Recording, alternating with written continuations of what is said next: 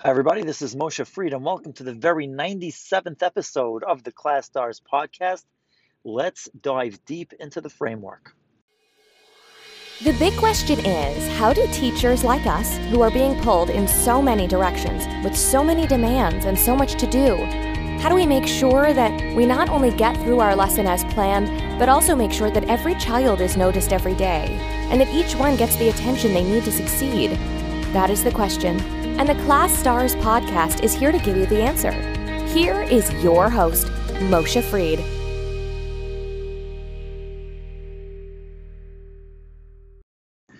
So, last week, I had this epiphany, which we spoke about. If you listened to last week's podcast, you heard that after taking about a month off from doing podcasts, I realized that my whole approach towards the Class Stars app is all wrong. Why is it all wrong? Because Class Stars is not so much about technology as it is about humanity. It's about connecting teachers with students. It's about empowering teachers to empower their students. And it's not a simple thing to do. This is a tremendous challenge that teachers face, and the pandemic really highlighted this. But the app was really intended to support a framework. And what I realized is that unless you understand the framework, the app doesn't really make any sense. In fact, it's annoying. So, as I mentioned last week, we're going to take tonight and today and the next couple of episodes to do a deep dive into the framework and understand why are we doing this. What is the foundation of this? And as I mentioned last time, there are two problems that we're trying to solve here. Number one, how to simplify things for teachers. And it's such a loaded question. How do we simplify things for teachers? There's so many different answers to it. One of the common answers that people are going to give are like, oh, we need more money, we need more resources.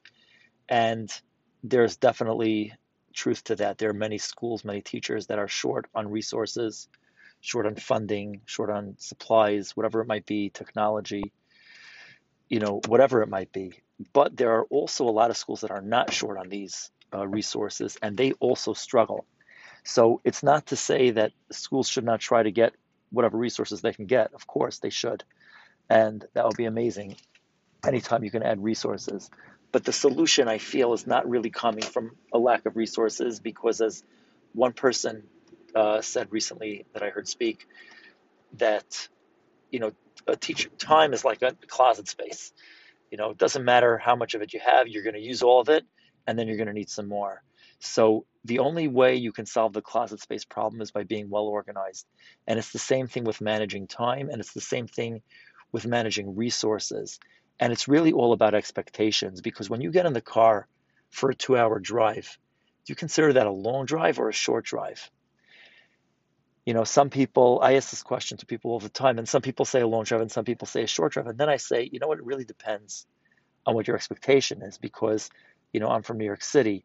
If I got in my car and I wanted to drive to Niagara Falls, which is all the way up at the Canadian border, and I get there in 2 hours, wow, that's like really amazing timing. It usually takes, between 7, 8, 9 hours or something like that.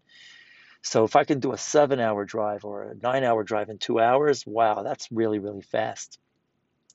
But if I'm just getting in my car to drive a couple of blocks, to the store, and that takes 2 hours, that's a nightmare. So it all really depends on what your expectations are. And so when you come into a classroom and you don't have the right expectations, and I'm not saying, what's right expectations, wrong expectations. Expectations that cannot be met are not right expectations.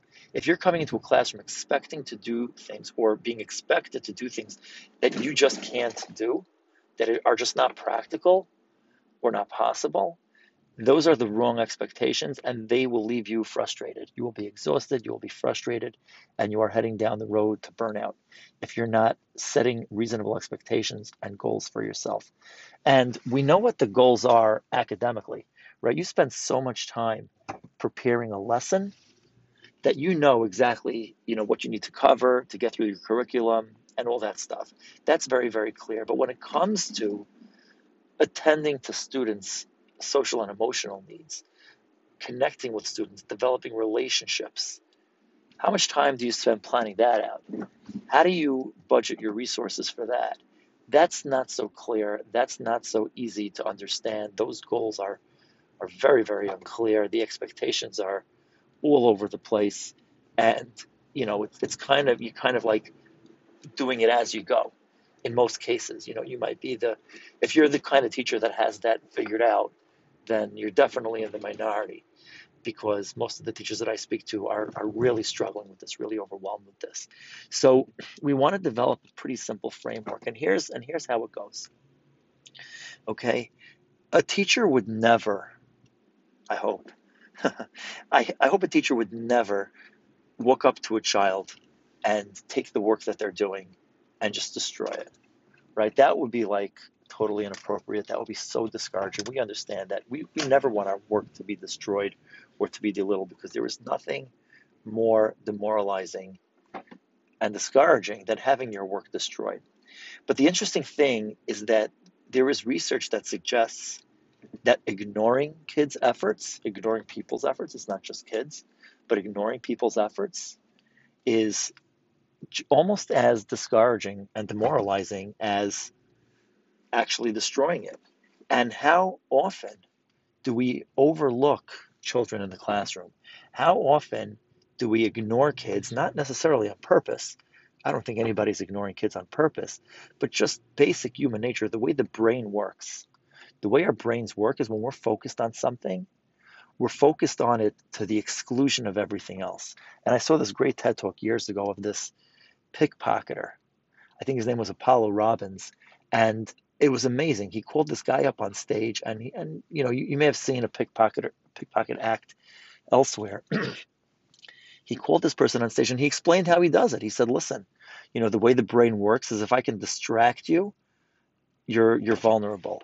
And he would basically, draw people's attention away from where he wanted to, pickpocket them.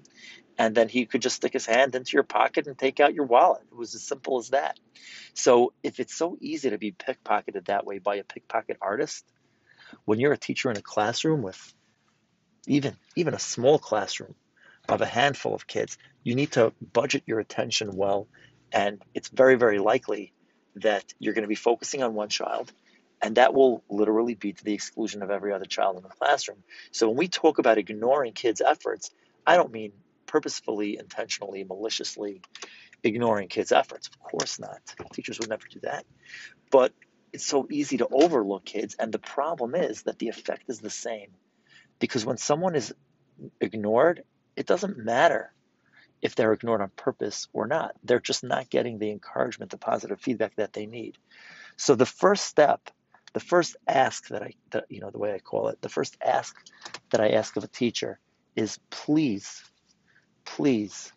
don't let anyone go unnoticed. Don't ignore anybody. Don't overlook anybody. Make sure that everyone is seen. Make sure that everyone is heard. Make sure that everyone is acknowledged, because we don't want to discourage anybody. And believe it or not, you don't have to actually do anything to discourage. The absence of doing something is quite discouraging. So that's step one of the framework, is to make sure that every student is seen and heard and encouraged every day. And I always point out that this is not a point system. Okay, there are a lot of behavior programs and apps and different, ways of rewarding kids for their effort, for their hard work. And that's fine. There's definitely a place for that, but that has to be built on a foundation of trust, because how many kids don't even believe in that system? They feel like that system is rigged against them. They don't get the points. It just doesn't work for them. So you need to, make sure that every kid is getting the positive feedback, getting the encouragement, and they're entitled to that. That's something that they are entitled to. I consider that something that they don't need to earn. They're absolutely entitled to it. They deserve to get it. And a kid should never go unseen, should never go unnoticed. And that's not a simple thing to do, by the way, because, a lot of teachers, and it's really interesting because I'm talking to teachers now that are actually starting with the Class Stars app for the very first time. And one of the biggest feedbacks that I get is that they don't even, they think they're being positive and they know they're being positive, but they don't even realize how they're interacting with kids because you just get caught up in the day. There's so many things going on. Like I said before, you're focused on so many things. And it's important to remember when you're focused on one thing, it is to the exclusion of everything else. So, so it's important to be conscious about it, to be mindful of it. And really the best thing is to keep track. Keep a log of the kids that you are engaging, that you're giving positive feedback to. It's as simple as taking a class list and then just marking a check next to each child when you engage them, when you give them positive feedback. And you could do it in a variety of ways. You can have like, a time of the day, when you greet everybody at the door, give them positive feedback then. Maybe the first few minutes of the lesson, you're having circle time, whatever it might be, you give some kids positive feedback. After you teach the lesson and you're, doing a formative assessment, maybe seeing if they know things, you can give them feedback then. So there are many different ways of doing it, many different opportunities, and every teacher should do what works for them. But be mindful of it. And of course, the Class Stars app makes it super simple to keep track, because once you have your class set up, and you could test this on the demo class straight away. Once your class is set up, you can see that it's as simple as a swipe up on a child to record a positive feedback. And each child has a 2-day positive feedback meter that shows you how many encouragements, positive feedbacks each child has gotten over the last 2 days, so you can prioritize the kids that have gotten the least. If anybody's gotten none, they for sure need to be prioritized. But once everybody's gotten, you can prioritize the kids that have gotten the least. So this is the first step of the framework, making sure that every child is seen, making sure that every child is acknowledged, noticed. No one should go ignored, unnoticed, because the devastation and the toll that that takes on a child is almost as bad as actually destroying their work. And we would never do that. That would be terrible. So think about this. Figure out your own way how to do it. If you don't want to download the Class Stars app, if it's too complicated or you don't have the device or whatever it might be, just be mindful when you're going into your classroom that every student needs to be seen every day. Make sure that you make eye contact, that you call them by their name, and you give them some kind of meaningful compliment, meaningful praise, meaningful feedback, meaningful support. All right, and we'll continue with this next week. Let me know what you think. Thank you so much for tuning into the Class Stars podcast. To learn more about our vision for education, subscribe to us, visit our website, take our free training, sign up for the newsletter, and follow us on social media. Join the revolution in education and become a Class Stars today, empowering educators one episode at a time.